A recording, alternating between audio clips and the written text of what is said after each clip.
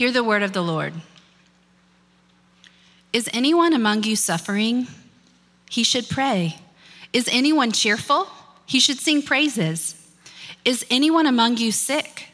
He should call for the elders of the church, and they are to pray over him, anointing him with oil in the name of the Lord. The prayer of faith will save the sick person, and the Lord will raise him up. If he has committed sins, he will be forgiven. Therefore, confess your sins to one another and pray for one another so that you may be healed. The prayer of a righteous person is very powerful in its effect. Elijah was a human being as we are, and he prayed earnestly that it would not rain. And for 3 years and 6 months, it did not rain on the land. Then he prayed again, and the sky gave rain, and the land produced its fruit.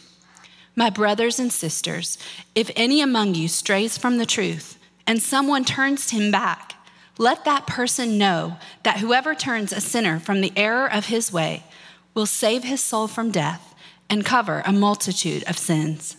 This is the word of the Lord. You may be seated.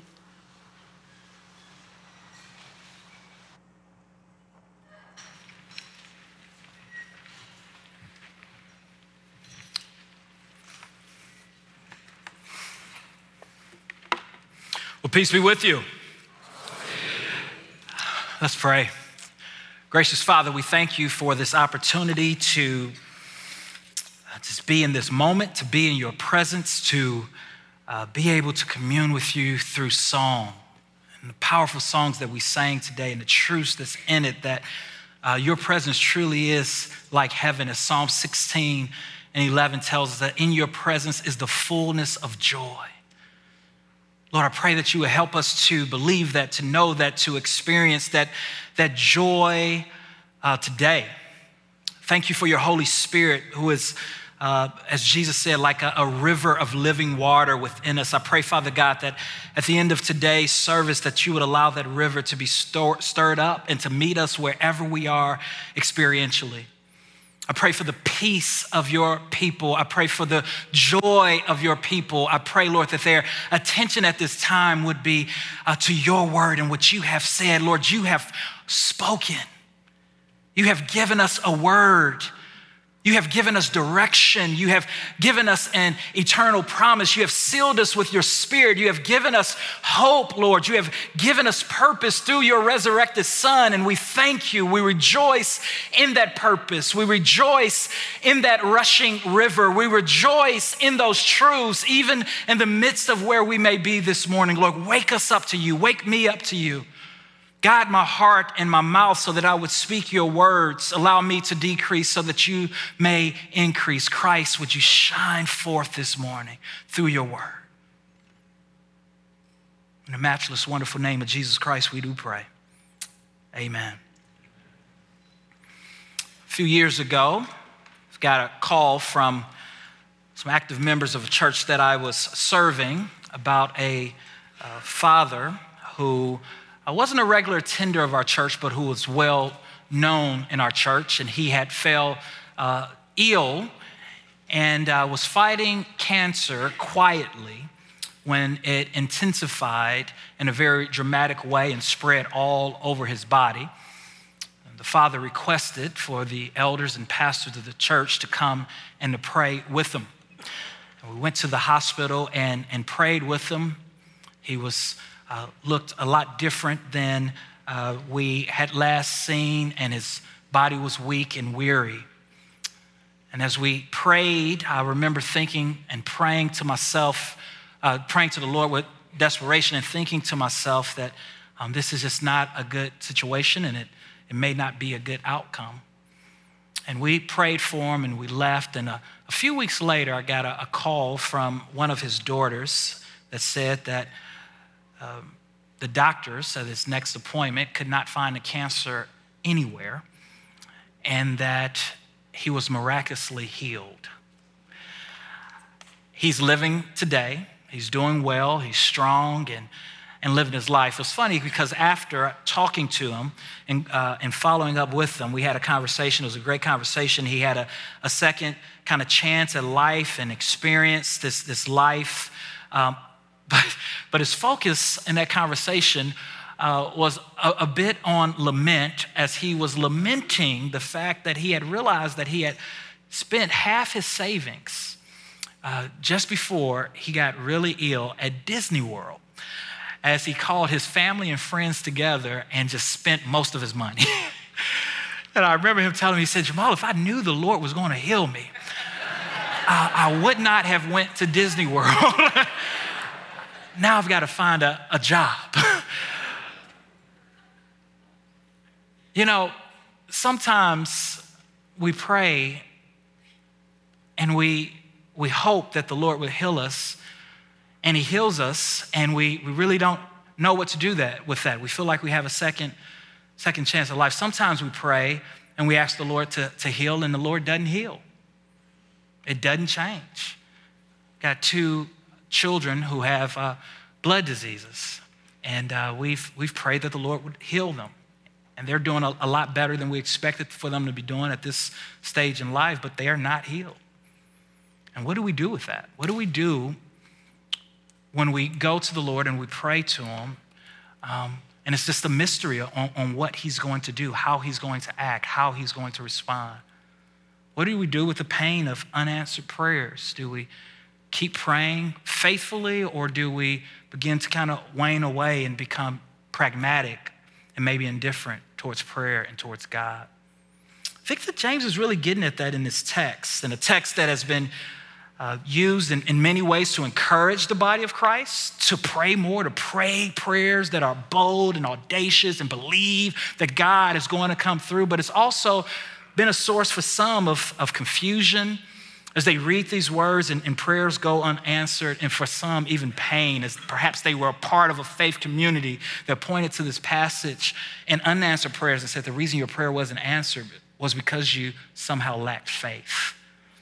Well, I think that this passage is so important, and this week I just poured over this passage over and over, and I think that it's so important in what God is going to teach us and what James is trying to teach the church. And what he's trying to teach the church here is it has to do with prayer.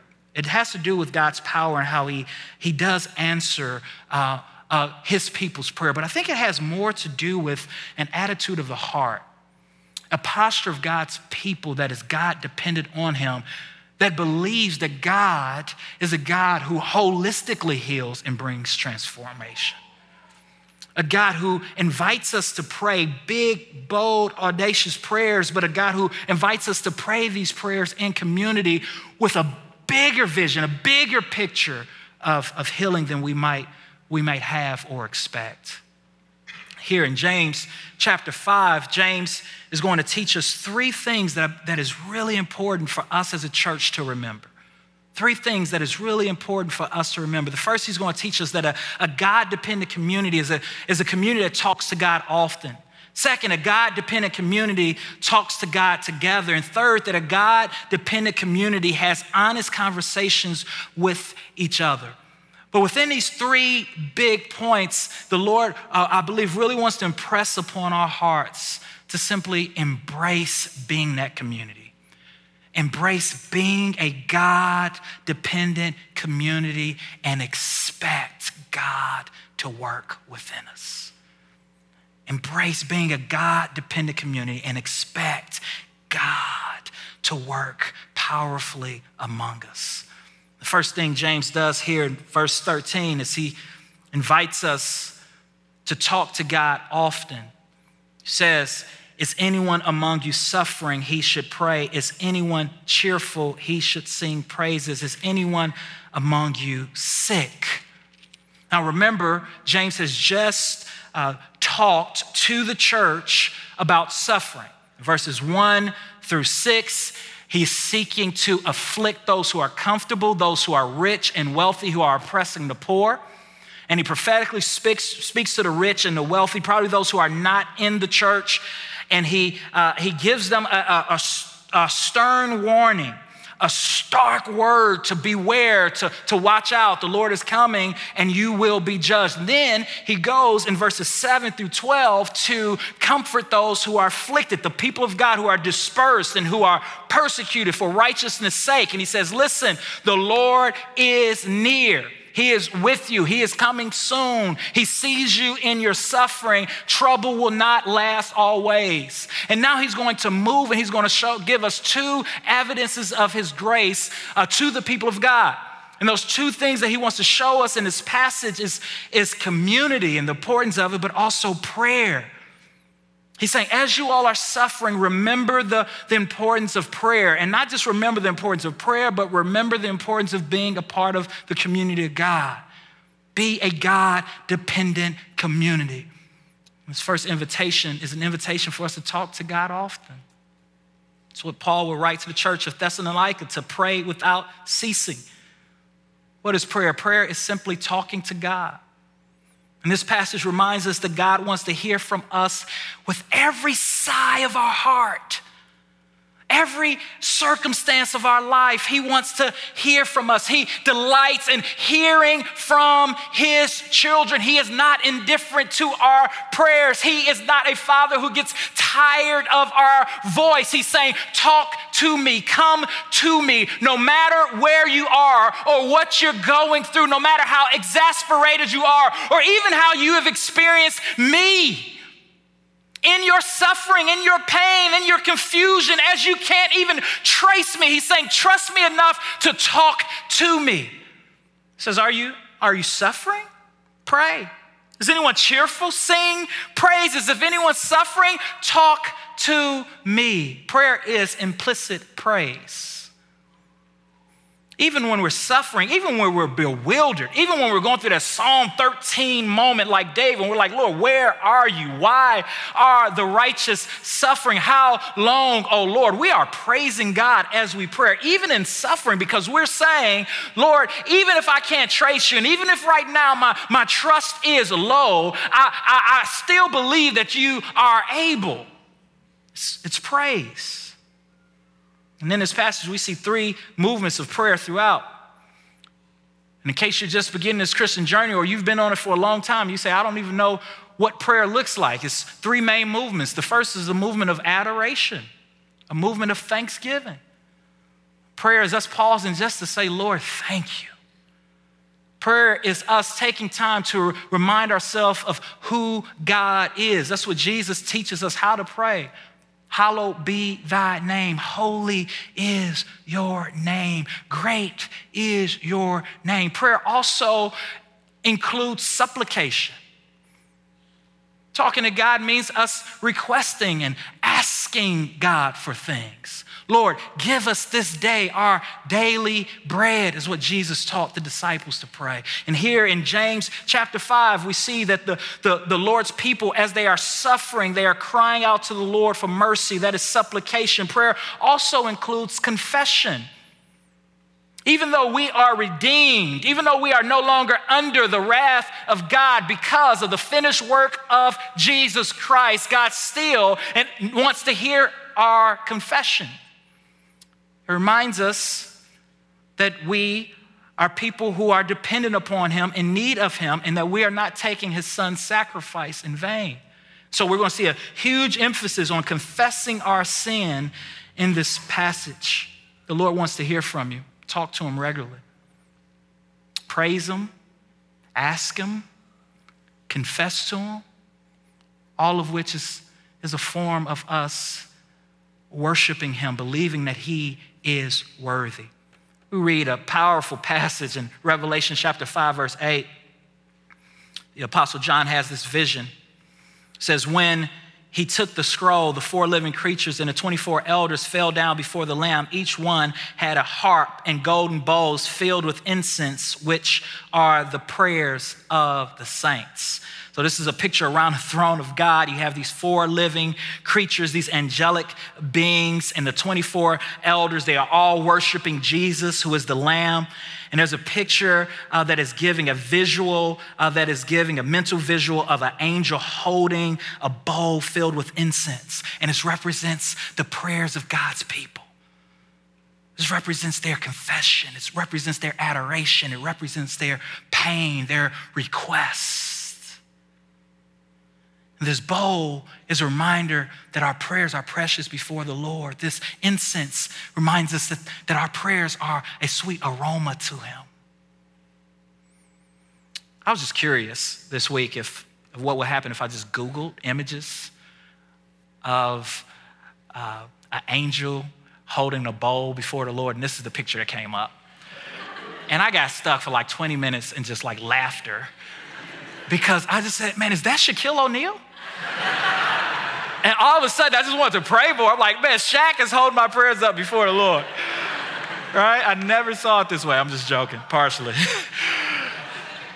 It might distract you when you're trying to pray this week. Like, just can't get this image out of my head. But I hope you see that the Lord wants to hear from you. And prayer is an act of desperation. It is an act of dependence. It's us saying, Lord, I depend on you. I need you. But prayer shouldn't be done alone. Prayer should be done in community. That's the second thing we see in this text. A God-dependent community talks to God together. They talk to God together. One pastor theologian writes this: the hallmark of Western Christian civilization has been rugged individualism. Because of our philosophy of life, we are used to the personal pronouns I and my and me. We have not been taught to think in terms of we and our and us. Consequently, we individualize many references to corporate experience in the New Testament, thus overemphasizing personal prayer, personal Bible study, personal evangelism. The facts are that more is said in the book of Acts and the epistles about corporate prayer, corporate learning of biblical truth, corporate evangelism, and corporate maturity, Christian maturity and growth than about personal aspects of these Christian disciplines. And I think this is an important word to the church, that when we read the New Testament that is written to a letter of people who are supposed to be doing life together, praying together. And one of the things we see, I think, in the 21st century in our church and in churches all throughout America and the world is this focus of individualism. This focus of it's just about me and my way of relating to the Lord. And I really do think that we miss the power of corporate prayer. When we look at the book of Acts, Acts chapter 2, we see that the church is getting together regularly as a dependent people, as a desperate people, as a needy people together before the Lord, making prayers of thanksgiving and supplication and confession, and the Lord is working. The book of James is not written to an individual, it is written to a church. It's written to a group of people who are dependent upon the Lord desperately together, not who just live their lives separately and apart and who see the church as just an option or a country club or a YMCA or something that you can just jump in and jump out of when you want to. No, it's a people together who are needy and who know without each other and without the Lord, we will stray. So James is saying here, if someone is sick, he says, look, you should call the elders of the church and they should pray over him, anointing him with the oil in the name of the Lord. This is a picture of someone who is aching and who is in pain. It's implied that this person can't make it out to the corporate gathering. So he has to call on his elders to pray. And this also implies and is a reminder that the Christian faith is to be lived in community. And there are some of you here today who are Christians, but who are not a part of a local church. You don't have elders, community group leaders, and people who know you by name. And I want to encourage you to see that that is an anomaly in the scripture. That part of you growing as a Christian is being known and making yourself known to those who are around you and being in community, the community in which this triune God has created you for. And I want to encourage you to take that next step to get plugged into a local church that is preaching and teaching the Bible, that believes that they're not here and that we don't gather on a Sunday morning to entertain. We don't gather on a Sunday morning to put on a show. We don't gather on a Sunday morning so that we can try to be the best church in town or to be compared to other churches. No, we gather on a Sunday morning as a God-dependent people who believe that we need each other and that this God who loves us, delights in us, living in community together and being for one another, and that he saved us out of darkness and brought us into his marvelous light so that we would not have to live this Christian life alone, so that we could share our doubts, our fears, our pains, our mishaps together in a refreshing, restorative, imperfect community. This person is sick. This person is hurting. He says, pray for the elders. Now, some of us, when we read this, we have maybe a wrong picture of what's happening here. James is not have in mind this being one elder who's like dressed in all white and who has like this anointing oil and like a bird on his shirt and has like this miraculous power to heal, right? Hint, hint. Benny Hinn, hint. Y'all catch it when you go home. But rather, he's actually talking about just everyday normal elders being called upon. He's not giving us this charismatic picture of someone being slain in the spirit and who's demanding you just drop money at the altar, right? This is just an ordinary occurrence of someone who's in pain and who's hurting, calling on the people of God to pray for them. He talks about this anointing oil. In the Old Testament, anointing oil was a picture of consecration. It was a picture of refreshment. It was a picture of healing. It's symbolic. It's not magical. And so when we pray here for people who are sick and we put anointing oil over them, it's not magical, right? There's nothing in it. But what it's pointing us to is the anointed one, Jesus Christ. The one who was bruised for our iniquities and our trespasses, the one by whose stripes we are healed. And so symbolic of the presence of the Lord, it's a reminder that we've been consecrated by the Lord and that something beautiful is happening when God's people cry out to him for mercy. Verse 15 says the prayer of faith will save the sick person and the Lord will raise him up.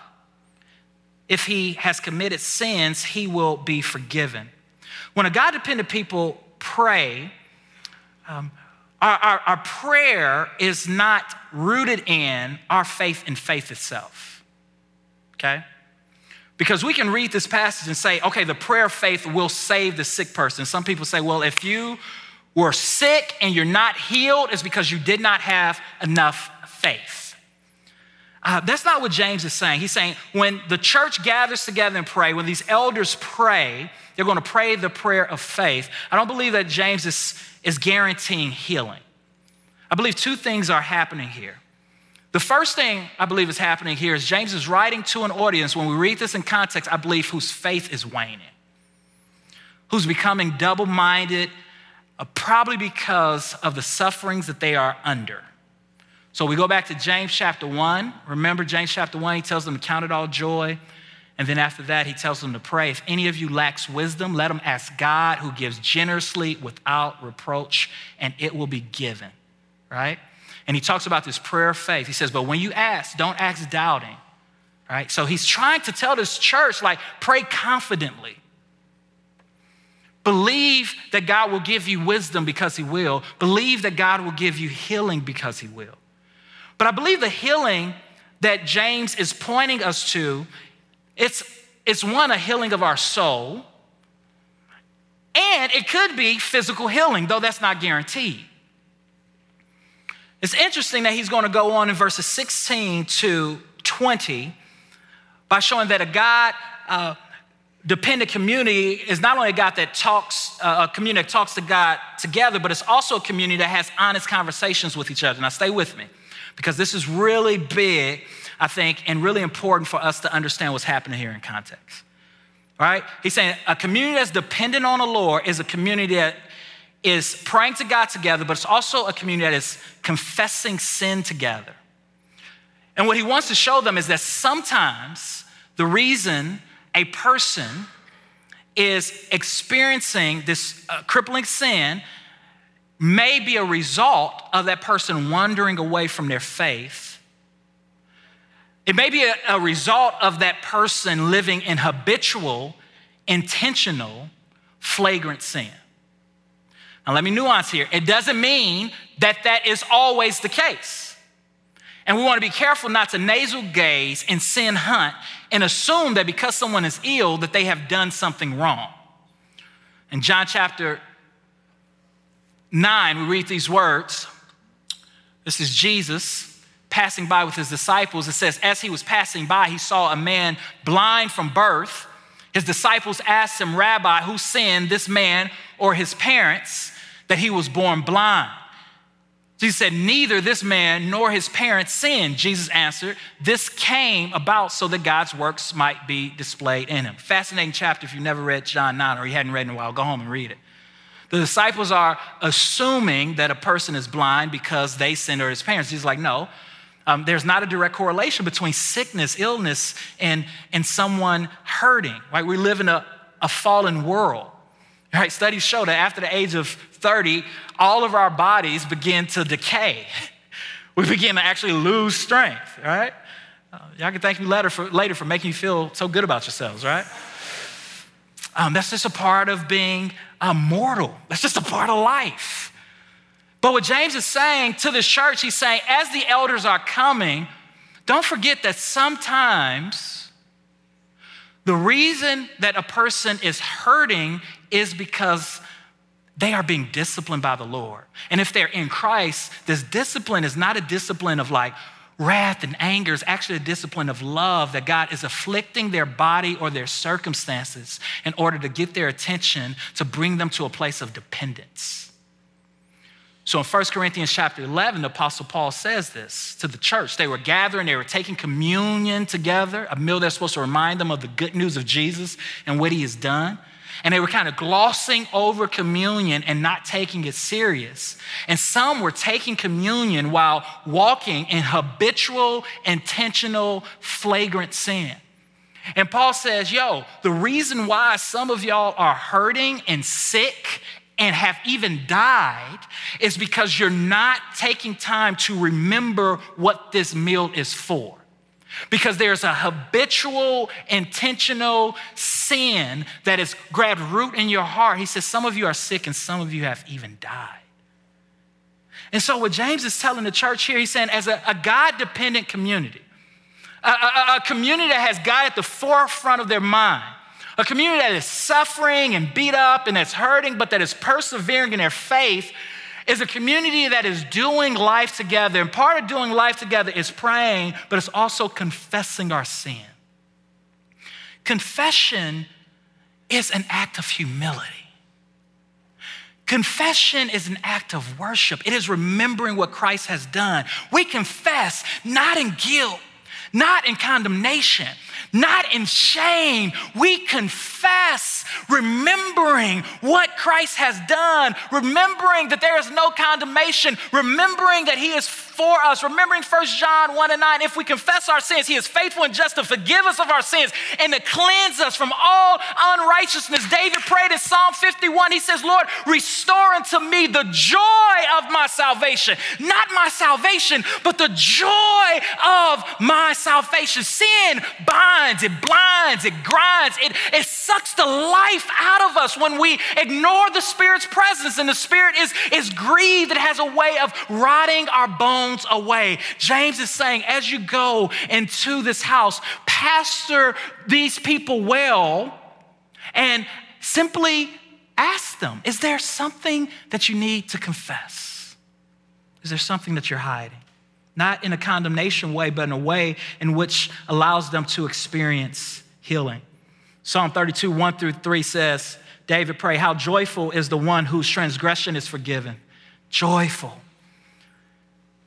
Whose sin is covered. How joyful is a person whom the Lord does not charge with iniquity and in whose spirit there is no deceit. When I kept silent, my bones became brittle from my groaning all day long. And some of you here today are hurting. You are lacking joy Some have even, in the recesses of your heart, wandered away from the Lord. You're kind of doing a spiritual moonwalk like Michael Jackson in the spiritual realm. You're kind of wandering. You're hiding like Adam and Eve. You're like Cain. You're bitter and cold. And now you're doubting whether or not God is who he said he is. And you probably can't even explain the pain. You can't even explain the distance. But honestly, the reason why is because you're treasuring some sin. Or you're walking in pride, and rather than come out and say, I need help. I need help. Rather than walking in vulnerability and taking off the fig leaves and allowing the Lord to cover you, you're putting on more fig leaves. Rather than coming to people in your community groups or in your church that you know are reliable and dependable and genuinely love you and who want to walk with you, you're too prideful. And perhaps it's because of fear. Perhaps because you're afraid of being exposed. And being exposed, it is scary, but it's also the pathway to healing. I really think that's what James is doing here. As we continue to read, look at this, verse 16. Therefore, confess your sins one to another and pray for another so that you may be healed. That verse is refreshing. It's not a verse of condemnation. It's a confess to each other. God has given you each other and be healed. Be healed. Healing is possible through the people of God who have set their eyes on Christ together. You don't have to suffer alone. It's possible. This is fascinating what James does here. The prayer of the righteous person is very powerful in its effect. Believe it. Believe it. I pray that the Lord will give us an attitude of Shadrach, Meshach, and Abednego. In the book of Daniel, we see these three Hebrew boys who refused to bow before a false god. They were threatened to be tortured. And they said, listen, we will not bow to your false god, for our God is capable of saving us, but even if he doesn't, right? It's not because he can't, because he chooses not to. I think that's the attitude of prayer faith. It's the attitude that says, I believe that God can heal. I believe that God loves me, and not only can he heal, but he can heal me. But I also know that if he chooses not to, it's not because he doesn't love me. It's not because he's not for me. The gospel says he's for you. It's because he has chosen, for whatever divine reason, not to. And it's not him screaming no at us. It's him saying, child, I am with you in your suffering. My grace is sufficient. The Apostle Paul, one of the most powerful men to ever walk the earth and be used by God, heard a no from God in his prayer. Paul prayed 3 times, Lord, take this thorn for my flesh. And what did God tell him? He didn't tell him no. He just told him, my grace is sufficient. In other words, I'm going to allow it to stay, but what I want you to focus on is not me not taking it away. What I want you to focus on is my goodness, my unmerited, undeserved mercy. And later on in life, Paul was able to come to a place of saying, I've learned to be content. Not only have I learned to be content, but the Lord revealed to me why I needed that thorn. It was to keep me humble. Believe your prayers matter to God. They are effective. They are powerful. Verse 17 through 18, we see this image of Elijah who prays earnestly for rain, for it not to rain, and for 3 years it doesn't. And then we see it says in 6 months, for 3 years and 6 months it doesn't. Then 18, then he prayed again, and the sky gave rain, and the land produced its fruit. Now, what's interesting about this example that he uses of Elijah is this. He could have used a lot of different examples of Elijah. Elijah prayed often and saw the Lord work. The one illustration that he chose to use was when Israel was being disciplined by the Lord because of habitual, intentional sin. Because they were not walking before the Lord with humility.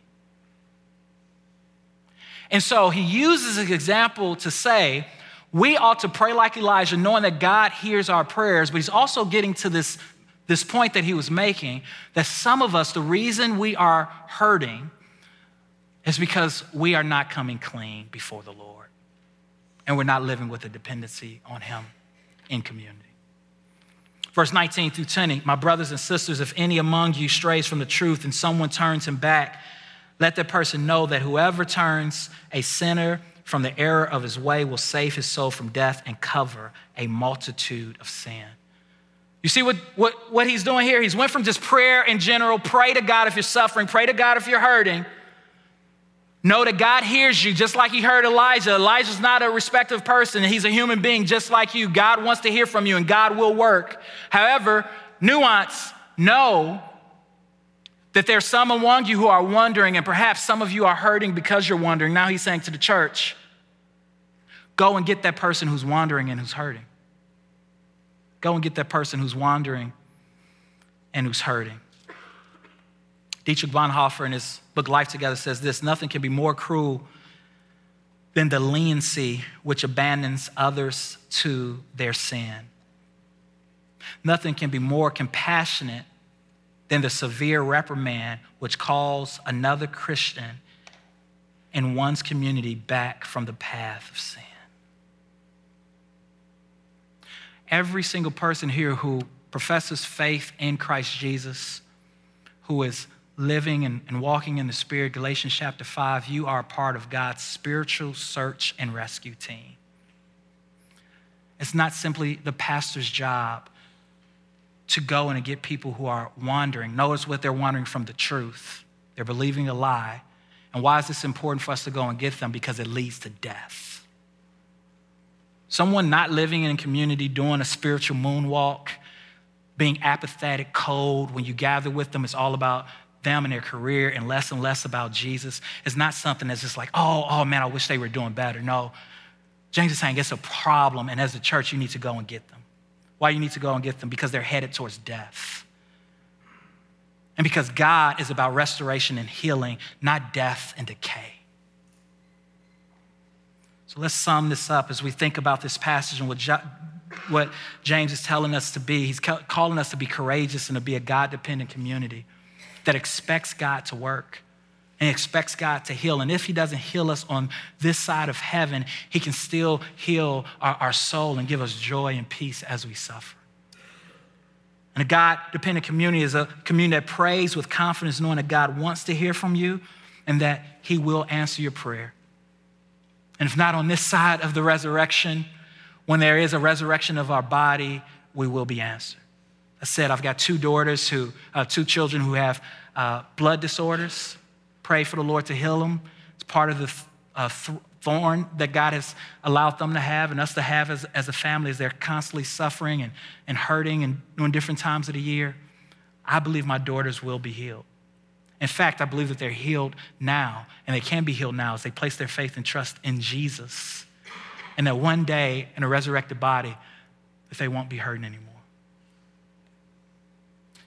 So we want to pray with confidence, knowing that the Lord does hear. Second, we want to be known by the members of our church. Lone Ranger, individualistic Christianity is a sure path to death. Be known by people. Third, be a person who confesses your sin to others and who others can confess their sins to. All of us need someone that we can be known by. All of us need a group of people that we can be honest with. And listen, believing in the gospel of Jesus allows us to be honest. Because the gospel tells us that the worst things about us is already known, has already been said. And look, they've been nailed to a cross. They've been buried. And now we are raised with Christ. When I confess my sin to a gospel-believing Christian, they shouldn't be shocked. They shouldn't even have grave disappointment. They should know that you're a human being that is in process of being made whole and that the gospel applies to you too, Jamal. And they should be thrilled that you are confessing so that I can grow and walk closely with the Lord and intimately with them so that my light will shine, so that others can see. But be a person who people can confess to. All of us should strive to be a person that people can confess to. Be reliable. Guard our mouth, as James has taught us throughout this book. If someone shares something in confidence, keep it in confidence. Unless that person is going to hurt someone else or hurt themselves. Be that person. Be that friend. And that requires us not being self-focused. And the gift of not being self-focused, of being other-focused, actually comes through prayer and communion with God, because it is in prayer and communion with God that we hear the Father's voice say, I've got you. I'm with you. You're mine. And then you start to walk with this spiritual swag. Instead of doing like a spiritual moonwalk, you can walk with a spiritual swag, which is a part of boldness and confidence, but also humility. And now you can look at other people, and rather than overwhelm them with everything that is going on in your heart, now you can receive what's going on with them and be ministers of reconciliation and bring healing.